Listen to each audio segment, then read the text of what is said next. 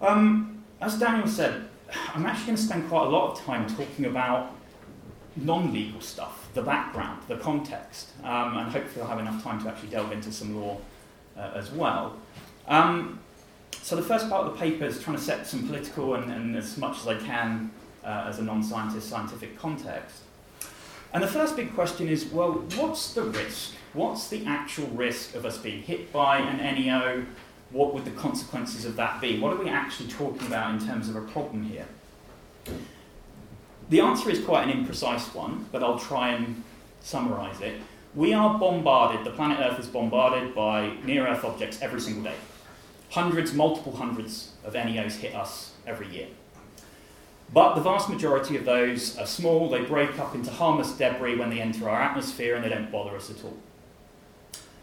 Nonetheless, currently there are around 1,800 known, and that's not including the ones we don't know about, NEOs out there that NASA has identified and classified as potentially hazardous. It's around 1,800. For some of the largest of those, it's been very roughly estimated that were they to hit us, it would equate to around 25 million simultaneous Hiroshima bombs going on.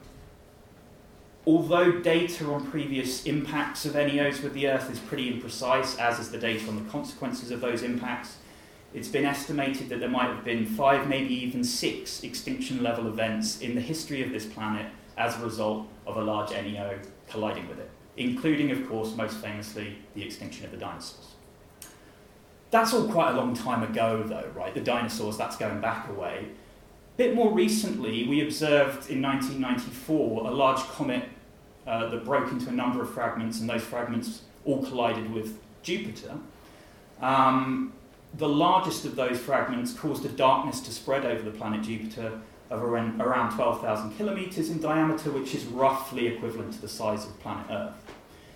And it's been suggested that had that comet fragment hit Earth rather than Jupiter, which is of course our near neighbour in astronomical terms, it may well have wiped out all of humanity.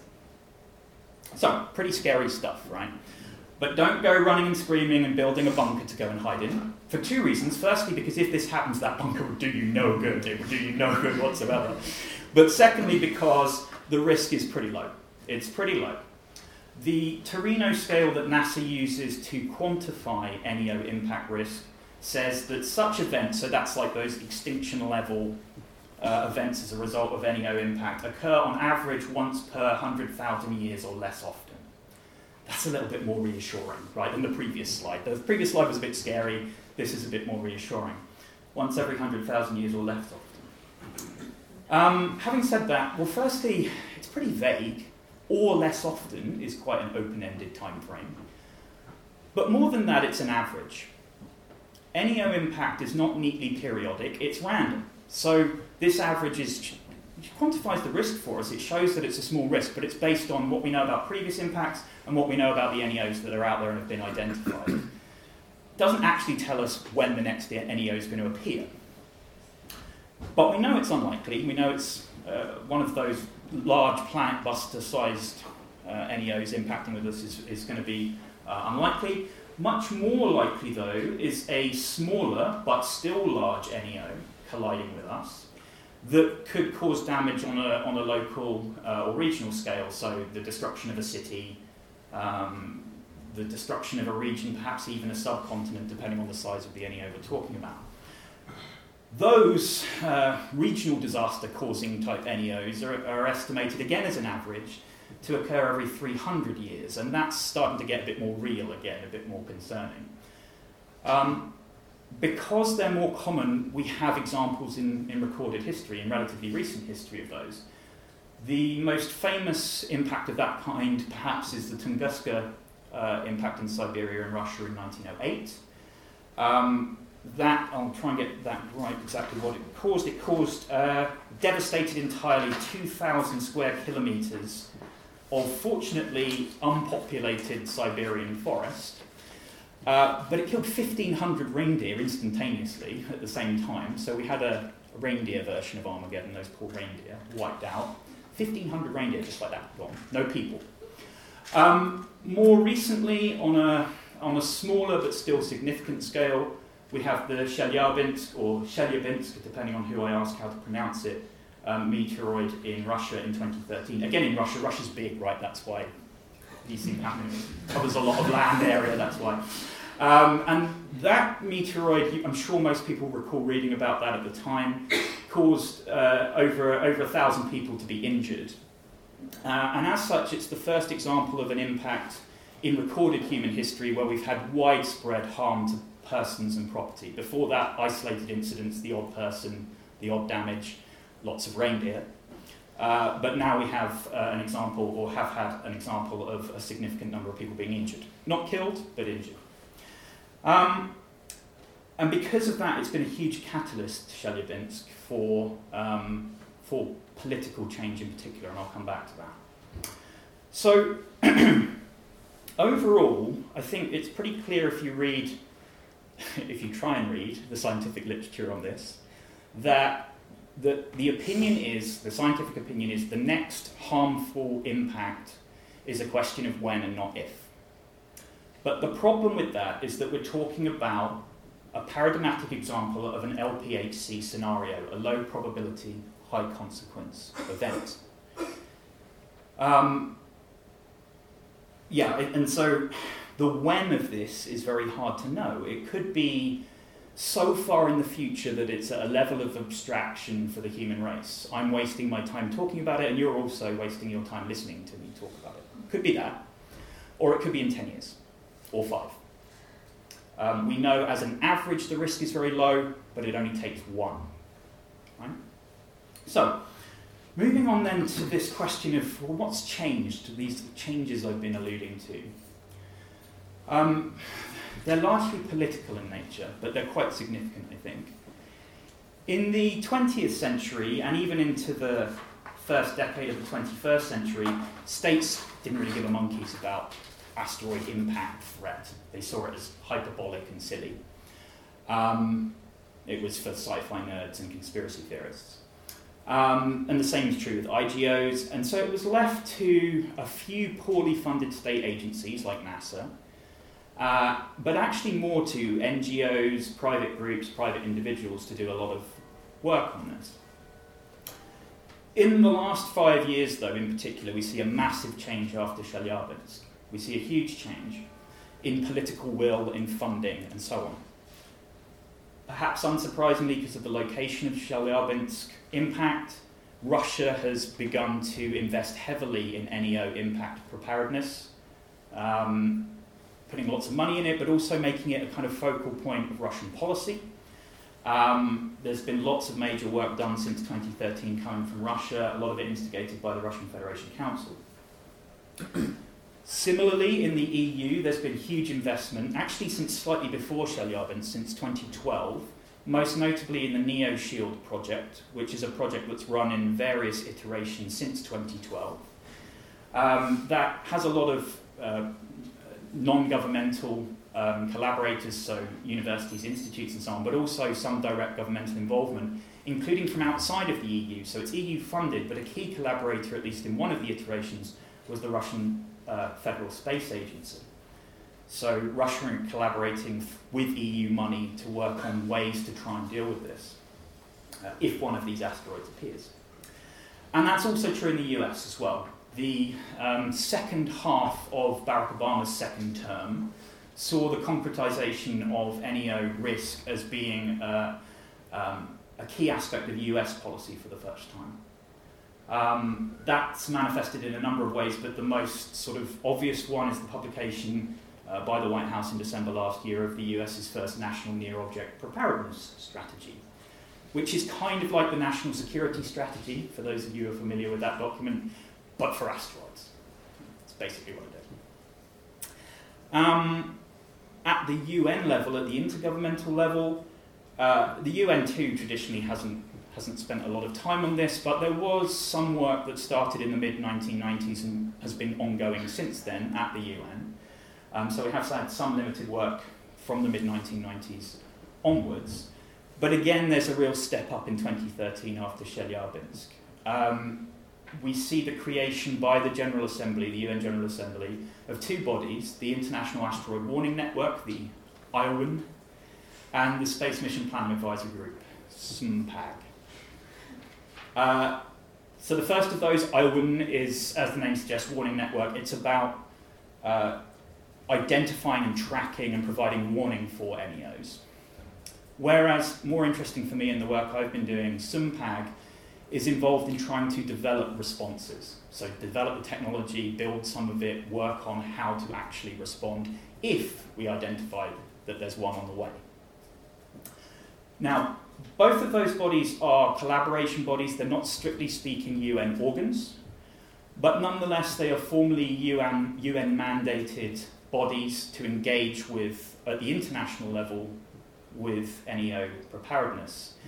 I'd go so far as to say that they're at least the beginnings of an international institutional infrastructure for that purpose. It's very embryonic and very limited in terms of what it can do. At the moment, it's mostly about collaboration, sharing existing knowledge, working together on existing things, but nonetheless, there's the beginnings there of some form of international institutional infrastructure. If we take all that together, political will in major player states, the EU, the funding, and the beginnings of this international infrastructure. And then we also couple that, which I haven't mentioned, with developments in the science and technology, which is always ongoing. We're actually about to launch, I'm talking about the human race, right?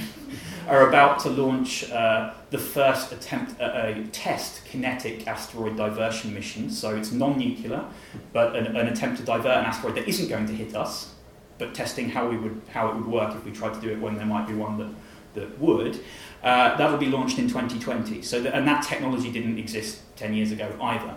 So if you put all that together, I think it's fair to say that we're now at a place to be able to identify, and particularly if we identify a collision course NEO, respond to it in a manner that would have been seen as implausible even at the start of the decade that we're currently in. This is fast and it's new and it's changed radically on the political level in particular, but also the scientific. Given all that, then, the question is, okay, well, we're in a better place to respond. How? How would we respond? What would we actually do? We might have the political will, the money, and so on in a way that we haven't before, but how would we actually go about doing this? Well, the first thing to say is that my sense from banging my head against the scientific journals and trying to glean what the scientists think on this is that there's a clear preference, almost universal preference as far as I can tell, towards diversion rather than destruction. So in other words, we're better to knock the asteroid or NEO off course so that it misses us than to blow it up. Very upsetting because that starts to deviate from the plot of Armageddon, but nonetheless.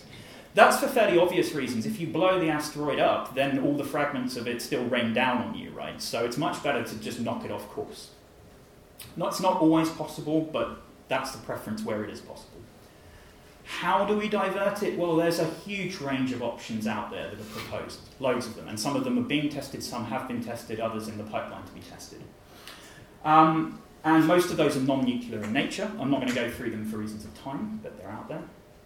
And also because I don't understand all of them very well. But nonetheless, what is pertinent for me, I think, is that we've seen another change alongside the political will changes I was talking about in the science, and that's a move towards a preference, which I think is a majority preference, although it's hard to tell reading the literature, in the scientific literature, but a preference towards nuclear approaches in particular.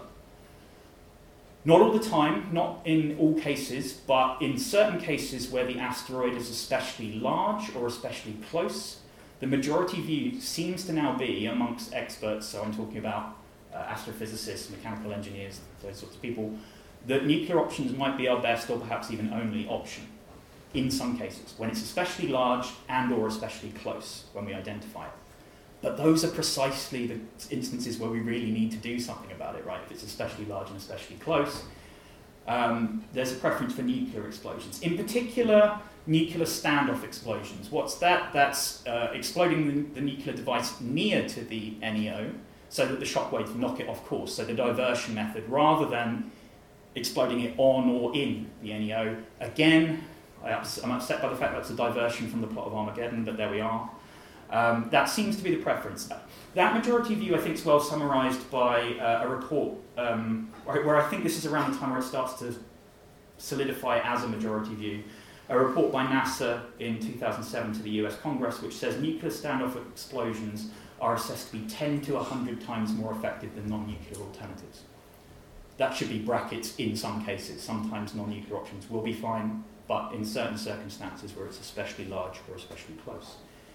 That's quite a wide margin of error, but even 10 times more likely is significant. Right? So, that then has also now been reflected at the state and interstate level. So that majority opinion that's been coming for about 10, 15 years in the science seems to be becoming reflected in state and interstate at the interstate level. So the US now is not only heavily working on NEO preparedness in general, but specifically on the nuclear option for it. That's been through massive funding to work on it to NASA in a way that's unprecedented previously, but also huge state-funded university grants to institutes and so on in the States. The same is true in Russia to some extent. There's been a lot of Russian work, particularly on the nuclear option. What I find really interesting is that there were even some tentative steps between Russia and the United States to work together on a nuclear approach to engaging with an NEO, should one appear. That manifested most obviously with the 2013, so again post-Chelyabinsk, an agreement between the two states, which did a lot of things to do with nuclear collaboration, but in particular, for our purposes, had a provision that provided for collaboration on nuclear approaches to asteroid diversion or destruction. Now, that agreement's actually on hold. It may even disappear entirely. Russia's pulled back from it. That's from a range of reasons: Crimea, Syria, Trump, various things. But nonetheless, I think it's pertinent that the very fact that these two states, given their shared history when it comes to nuclear matters, were willing to engage or try and engage on working together on nuclear approaches shows just how at the forefront that is for both of those states. Even if they don't now go on to collaborate and work on it individually, it's still there. The same is true with the EU's NeoShield project, where nuclear approaches is front and centre there. And at this embryonic institutional level, international level, I think if you look at SUMPAG's work plan from 2016, which is the work plan that it's now currently implementing, the nuclear option is pretty much front and centre there too. It's there's exploring other options too, but it's right at the front of what they're doing. So I think we're at a place where not only is NEO preparedness now a core focus of policy at the international level and there's political will, but the nuclear option in particular is. But the other side of this, it's important to remember, and I'm sure many people will know, that there is no meaningful technological difference between a nuclear weapon on the one hand and a so-called PNE, peaceful nuclear explosion, on the other. So in the 60s and 70s in particular, the US and the Soviet Union exploded a number of nuclear devices for things like mining, civil engineering, that kind of thing. And they said they're PNEs. We're not using nuclear weapons, we're using PNEs, peaceful nuclear explosions. But technologically, they're the same thing. That difference between a nuclear weapon and a PNE is purely an indication of underlying intent. In fact, purported underlying intent, I suppose. As a technological matter, they're identical. If we think about that and keep that in mind, then there are other parallel developments at the moment that would point us in a very different direction. For example, we've seen strides forward in the nuclear disarmament movement in recent years. I'm sure most people are fairly familiar with the fact that the final text of the Treaty on the Prohibition of Nuclear Weapons was adopted in July this year. That's been called a generational high watermark for... that door just swung open on its own, that's freaking out. That's been called a generational high watermark for nuclear disarmament and the movement for nuclear disarmament. ICANN, of course, just won the Nobel Peace Prize for their involvement in the adoption of that treaty text. At the same time, it's not yet in force, and none of the nuclear states are involved with the drafting of it, so its legal implications are at best potential at the moment. But politically, I think it shows a step forward for the vast majority of member states of the UN towards the idea of complete nuclear disarmament, and particularly the non-use of nuclear weapons in any circumstance ever, which would, of course, include in outer space against an asteroid. Less well publicised, but occurring at the same time, we also have strides coming from the space law side towards the increased demilitarization and non-weaponization of outer space. So there's already a lot of provisions on weapons in space, but an absolute ban. There's movement towards that. That's manifested in the draft treaty, the last version of which was 2014, on the prevention of the placement of weapons in outer space. So that's any weapons, including nuclear. That's even further down the potential law pipeline, I think. We've not even had the text adopted of that as it stands. It was recently debated again in the Sixth Committee last month. I think it's fair to say that the text as it stands, the draft as it stands, is controversial and probably will not be adopted in the form it's in, but it may be in a different form in the future. And again, at the very least, it shows a significant number of member states moving towards and pushing for non-weaponization of space in general, which would also rule out nuclear weapons against asteroids. So, we're left in this sort of strange position where the majority of the scientists seem to be saying in certain circumstances nuclear weapons might be our best or only option to save humanity, or at least to protect against a large-scale disaster. But that risk is quite small. And if we action it through the use of nuclear weapons, that in effect means the retention of nuclear weapons, perhaps the further development of them, perhaps their placement in outer space, all these things that are very concerning and would be directly contrary to strides that we're making in nuclear disarmament and also the non-weaponization of outer space. I think it's fair to say that the asteroid threat represents quite a convenient narrative for the nuclear powers. That can be shown most obviously through China, which in the 90s in particular, when criticised for not engaging with non-proliferation agreements, said, well, asteroids though, we have to keep our nuclear weapons, what about asteroids? That was seen as a flimsy pretext at the time, I think rightly. We could even go further and say, look, maybe the risk of North Korea launching a nuclear weapon or Donald Trump launching a nuclear weapon are greater than some hypothetical asteroid that may never appear at all. And actually, we should just ignore the NEO risk if it means the retention of nuclear weapons here on Earth, the risk of nuclear weapons being used in space and other things. Maybe the price is too high to protect ourselves against a threat that's abstract. I actually have quite a lot of sympathy for that view. I might even subscribe to it. But nonetheless, we have to be realistic, and I think that, well, firstly, nuclear disarmament is not going to happen anytime soon, however much we might like it to, so the weapons are there. But more than that, these recent developments show us that if this giant asteroid appears, it is more likely than it has ever been that there would be a nuclear response to it. And that means we need to engage with the law, leaving aside perhaps questions of desirability more generally as to whether this is even something we want to countenance. I'm quite wary of saying nuclear weapons against asteroids is good. I don't know about that. But I think it may happen, and therefore we need to look at the law. So I don't know how long I've been talking for. Probably too long already. I might actually talk about some law now, for those of you who are interested in such things. I'm good? Okay. So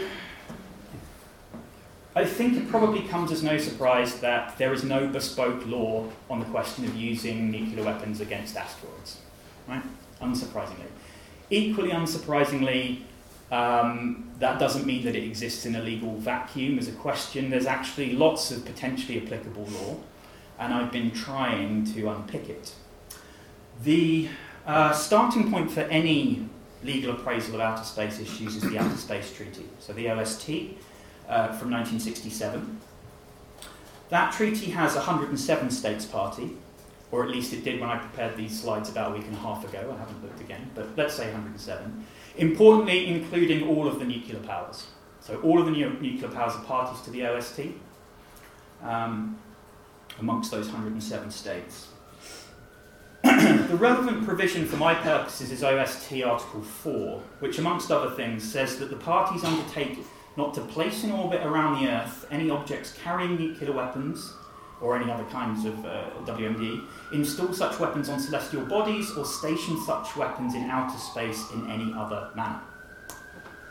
Now, amongst the very limited literature that already exists on this question, the legal literature on this possibility of using nuclear weapons in outer space against an asteroid, the general feeling seems to be that that provision, Article 4, rules it out entirely. It rules out the use of nuclear weapons against an NEO. Now that's wrong.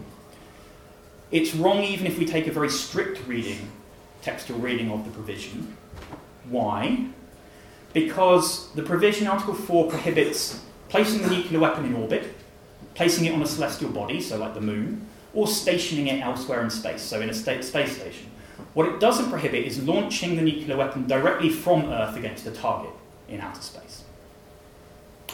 Why? Well, that's a legacy of the Cold War drafting. The Cold War powers wanted to ensure that they retained the possibility of launching nuclear weapons against each other on a trajectory that went out of the atmosphere into outer space and then back down again. So the Soviets, the United States, that's the idea. They didn't want them stationed up there, sort of Damocles-like, but they wanted to retain the possibility of launching them through space at each other. That means that we could launch a nuclear weapon from Earth on a direct trajectory at an asteroid without violating this provision.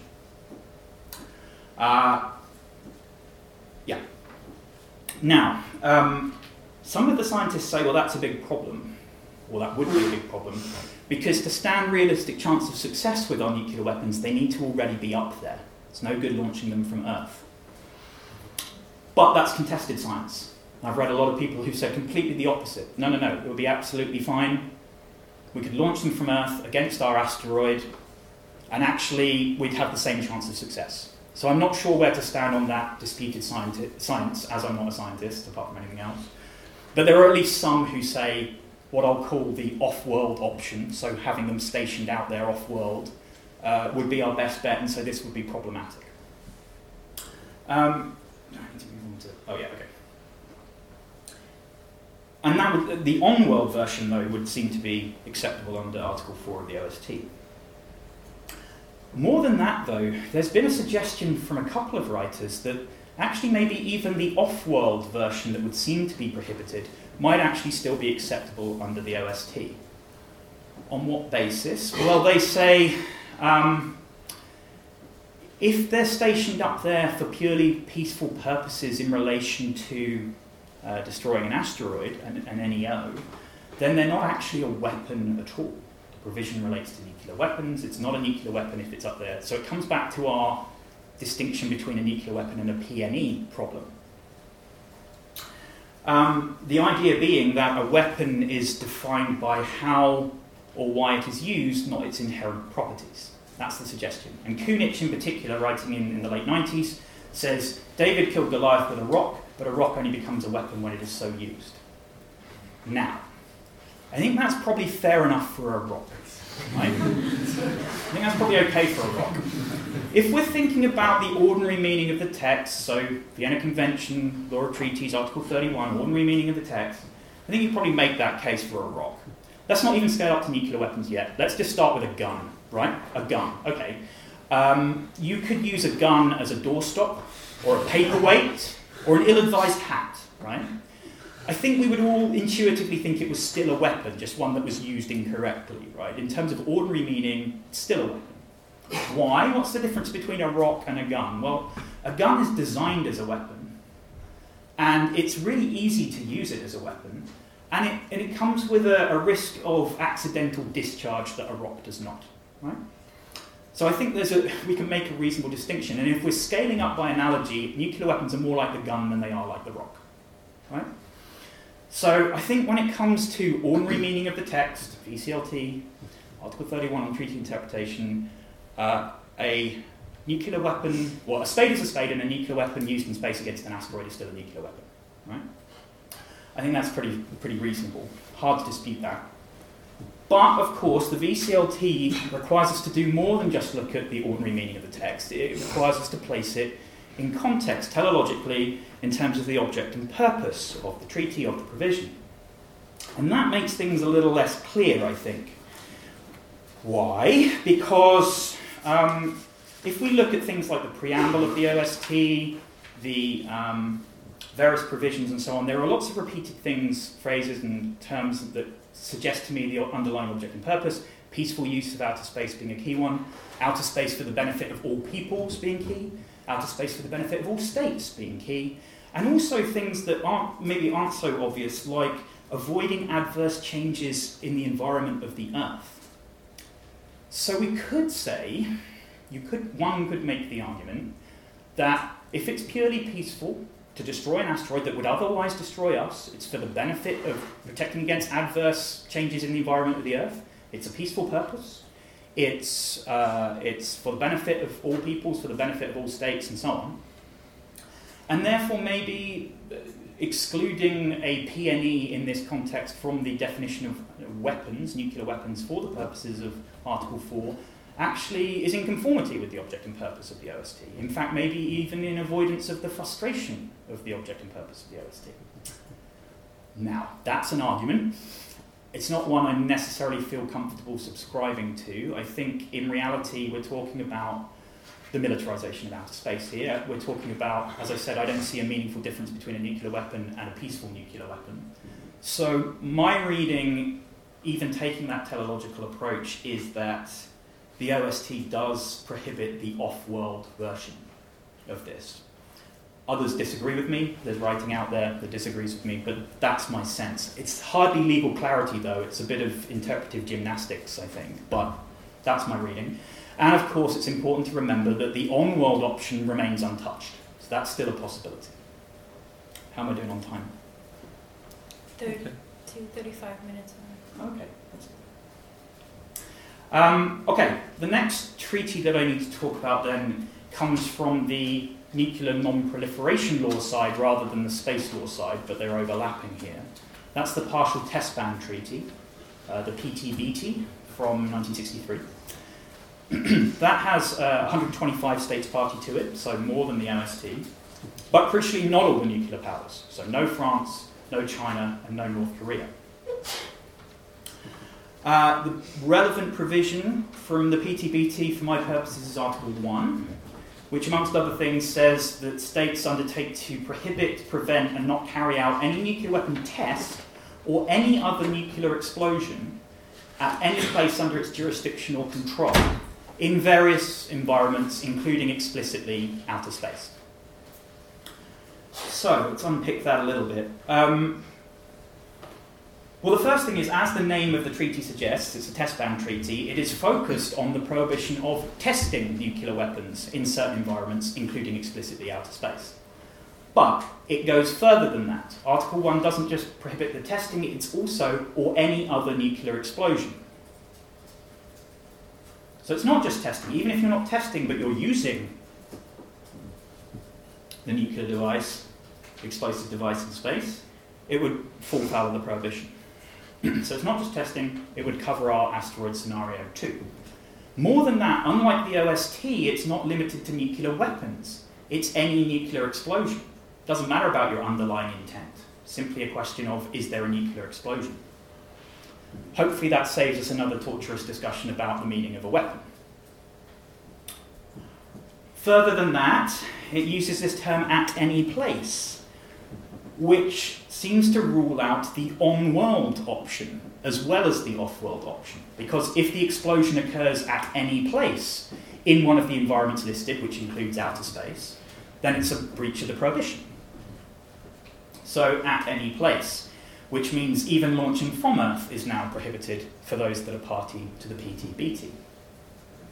Because it's where the explosion occurs rather than where the device is stationed. Given those things, Eugene Brooks, writing in 1997, said that the PTBT flatly bans any nuclear explosion in outer space for this purpose against an NEO. Pretty categorical. Now, some have then gone on to question that and said that maybe a teleological interpretation again might cloud things. Why? Because although Article 1 says any nuclear explosion, actually the preamble and through the rest of the PTBT, it's very explicit that it's referring to nuclear weapons, not any nuclear explosion. And maybe we should read that in that context, that that is the focus of the treaty. That might drag us kicking and screaming into a discussion of what's a weapon again, but I think we can avoid that because if one looks at the Travo, if one looks at the drafting of the PTBT, it's pretty clear that the term any nuclear explosion or any other nuclear explosion was included precisely to avoid spurious claims of peaceful use by the drafters. It's put in there deliberately to avoid states saying, no, it's all right, it's a PNE, it's not a nuclear weapon. So I think we can clear that hurdle. But there's another issue too. If we look back at the provision, it's at any place under the state's jurisdiction or control. Jurisdiction or control is not defined in the PTBT. If you look at the drafting history, it's in there, it's slightly unclear why it's in there, but it's in there, it's something to do with states wanting to retain the possibility of using nuclear weapons in wartime in other states' jurisdictions. That seems to be, or within these environments where other states have jurisdiction, that seems to be why it was included in the drafting. But for our purposes, at least one writer has said, well, hang on, an NEO isn't under anyone's jurisdictional control, it's a big space rock. So actually maybe none of this matters. Maybe actually we can use nuclear weapons without breaching the PTBT here. I'm not sure about that. I think although the PTBT doesn't define jurisdictional control, it's clear in wider space law that you basically retain jurisdictional control from something you launch into space. So you send up personnel, you send up machinery, you send up whatever you send up, the state that's doing that retains control and jurisdiction for what it's sent up into space. Space station, satellite, whatever it might be. I think that therefore the delivery system for the nuclear weapon remains in the jurisdictional control of the state and possibly the weapon itself. So I'm not sure about that argument. Overall, on balance, I think I agree with Brooks that this seems to ban even the off-world and the on-world version for those states that are party. But again, it's either the Beholder Treaty interpretation, I don't think it's legal clarity, and of course, there are 3 states that are nuclear powers that are not party anyway, and I don't think at least this aspect of the PTBT is custom, although again, some may disagree with me. So there's at least 3 states that can do it anyway. Okay. Where does that leave us then? Well, it seems to me that both, not comprehensively, but both of these treaties prohibit this. And also there is various soft or emerging law, not yet binding law that would too. The Treaty on the Prohibition of Nuclear Weapons that I mentioned, the draft treaty on the prohibition of the placement of weapons in outer space. Also the Comprehensive Test Ban Treaty from 1996 would rule this out pretty categorically were it to come into force. We know it still hasn't, but and some provisions of that I think definitely are custom, so maybe. So I think we're talking about prima facie illegality here, albeit I can't say that with absolute certainty. So the question then is there any way that we can preclude that illegality? The killer asteroid appears, can we preclude the illegality? There's been some suggestions out there. I don't know how I'm doing on time, but I'm very quickly going to try and run through them. So firstly, fairly obviously, it's been proposed, well, we can just have treaty withdrawal. Just withdraw from the treaties and then we haven't got a problem. So the nuclear power that wants to use its nuclear weapons against an asteroid simply withdraws from the treaties and then it's fine. And that's a possibility under both the OST and the PTBT. You can withdraw from the OST without giving any justification as to why after a 12-month notice period. Similarly, under the PTBT, you can withdraw. It's less of a notice period, only 3 months, but you do have to justify the withdrawal in relation to extraordinary events that jeopardize the state's supreme interests. Massive killer asteroids heading right towards the planet probably qualify as extraordinary events that jeopardize not just one but many states' supreme interests. So that's probably fine too. And actually it's self-determined withdrawal anyway, so the state just needs to say that its supreme interests or extraordinary are threatened by an extraordinary event and it's probably all right. So that might work. I have 2 problems with it. One is, depending on how close the asteroid is when we identify it, twiddling our thumbs for 12 months whilst the notice period works its way through might mean it's too late. That's slightly problematic, right? Secondly, I'm really uneasy about the idea of powerful nuclear states unilaterally withdrawing from key treaties of both nuclear non-proliferation law and space law because of asteroids that they claim are there, or maybe. Right? I find the whole idea a bit concerning. So legally, I think it's possible, but it comes with problems. The second, this almost universally advanced option amongst the limited literature that's out there is the right of self-defense. So most scholars who've looked at this said, yeah, it's probably a breach of the OST, it's probably a breach of the PTBT, but it's okay because it's self-defense. And you can see why. We know that self-defense is an inherent right, as per Article 51 of the Charter, and it's about defence, and we're talking about the defence of the planet here. How could this not work? I struggle with seeing self-defense as a good fit here. Self-defense, of course, is conceptually and directly an exception to the prohibition on the use of force. So Article 2.4 of the Charter, customary international law, prohibition on the use of force. And I don't think that using nuclear weapons against an NEO is a breach of the prohibition on the use of force. It's not directed against the territorial integrity or political independence of any state. It's directed against a big space rock. So I don't see how... So we're talking here about using an exception to a prohibition that's not even violated by the action. It's other provisions that are violated, PTBT, OST. So it strikes me as conceptually very problematic.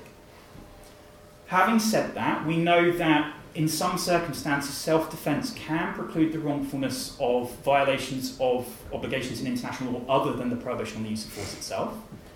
Not any. You can't preclude the wrongfulness of a violation of IHL, for example, but there are some circumstances where you can use self-defense to preclude the wrongfulness of certain actions that would otherwise be a breach. But, as the ILC said in its commentaries to the Articles on State Responsibility, while that's the case, the performance of the non-performance of the obligation has to be related to the breach of the prohibition on the use of force in some way. And again, I don't think this is. So I really struggle to see how self-defense would fit here. Even if we fudge it a bit and say, okay, we'll take a wide understanding of what we mean by self-defense, how would we then apply self-defense to this scenario? We know that you need to have an armed attack for self-defense. Asteroids are neither armed nor attacking, so it's going to be quite difficult, I think. So I don't really see the fit there. I think it's unlikely. Another option that's been put forward a lot in the limited literature is the Security Council authorising the action.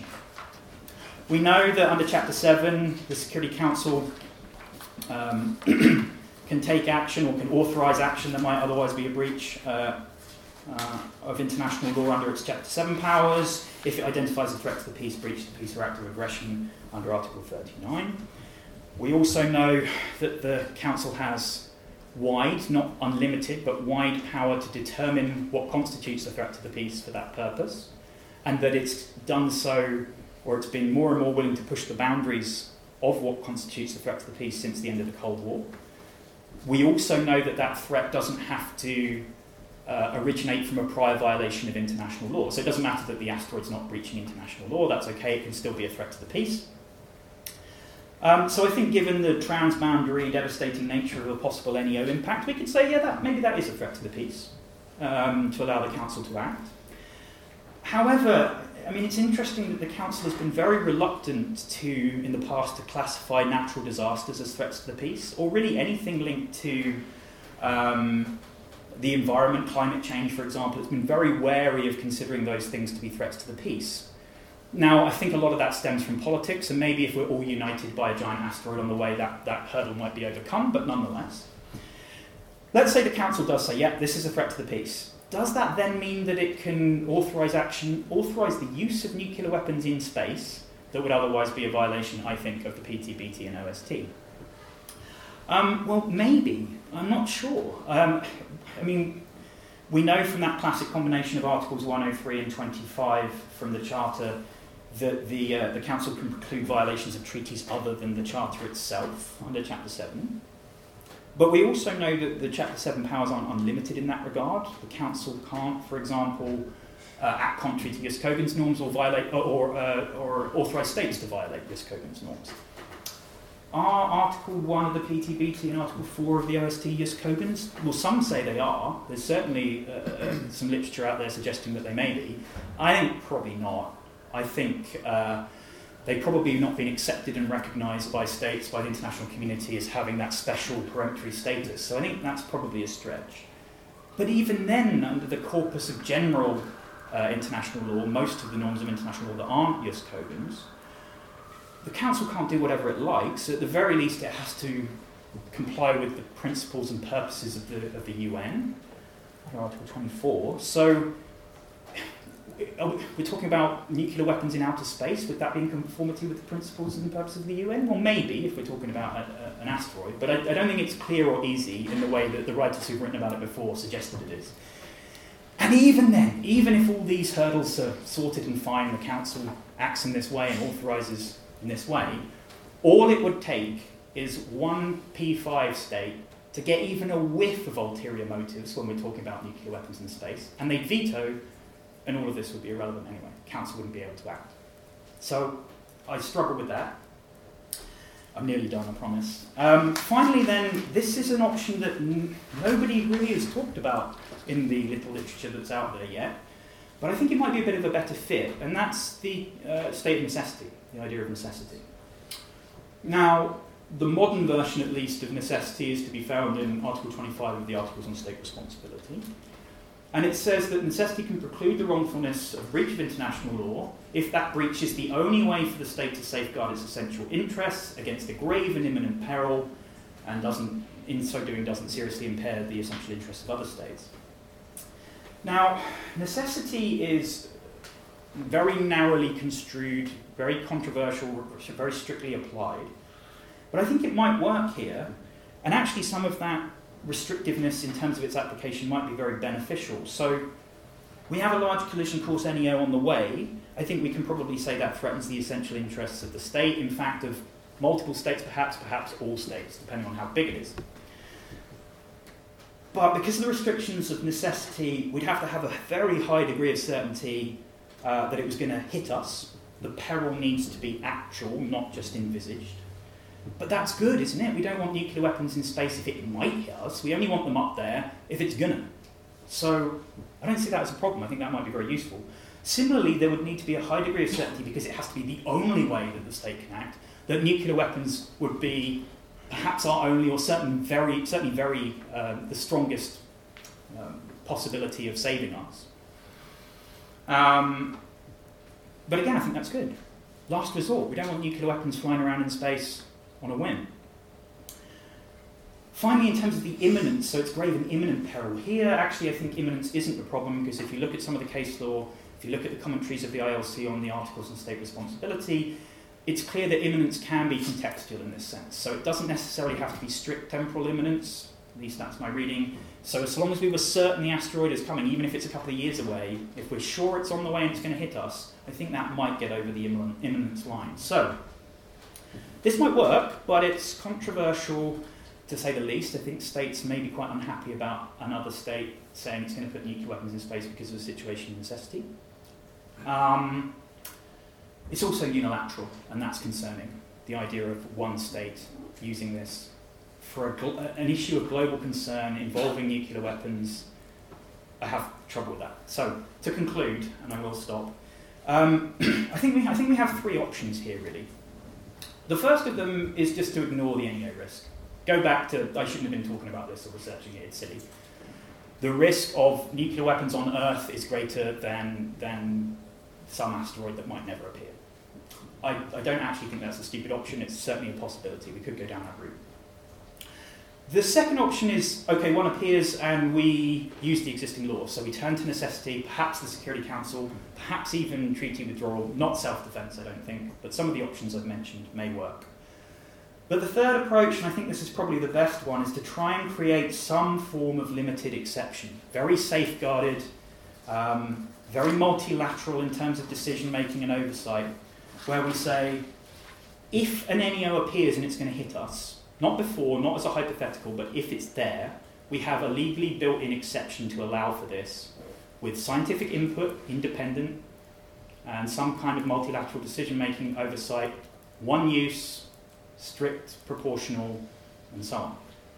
How would we do that legally? Well, I think it would probably require either treaty amendment to the PTB-OST and maybe other treaties, additional protocols, or perhaps a wholly new treaty. And all of those things come with their own problems. But I kind of feel that we might be better to try and make some sense of this, some form of legal preparedness here. In the politics, we've got to move towards preparedness. In the science, we do. In the law, we're left with Cold War era law that's not built for purpose at all, which would seem to prohibit this. And I think at the moment, if the asteroid appears, what we would do is that states would simply go, the law's an ass, we're launching anyway, we need to. That doesn't sound great to an international lawyer, just simply rejecting international law. And also it means that you lose all of the oversight and safeguards that might come from it. So I kind of think we maybe should get our ducks in a row now to make sure it's very limited, very safeguarded, and so on, while we have time. Because at the moment we don't have any pressing asteroids on the way. Right, thank you, I'll stop there. Thanks very much.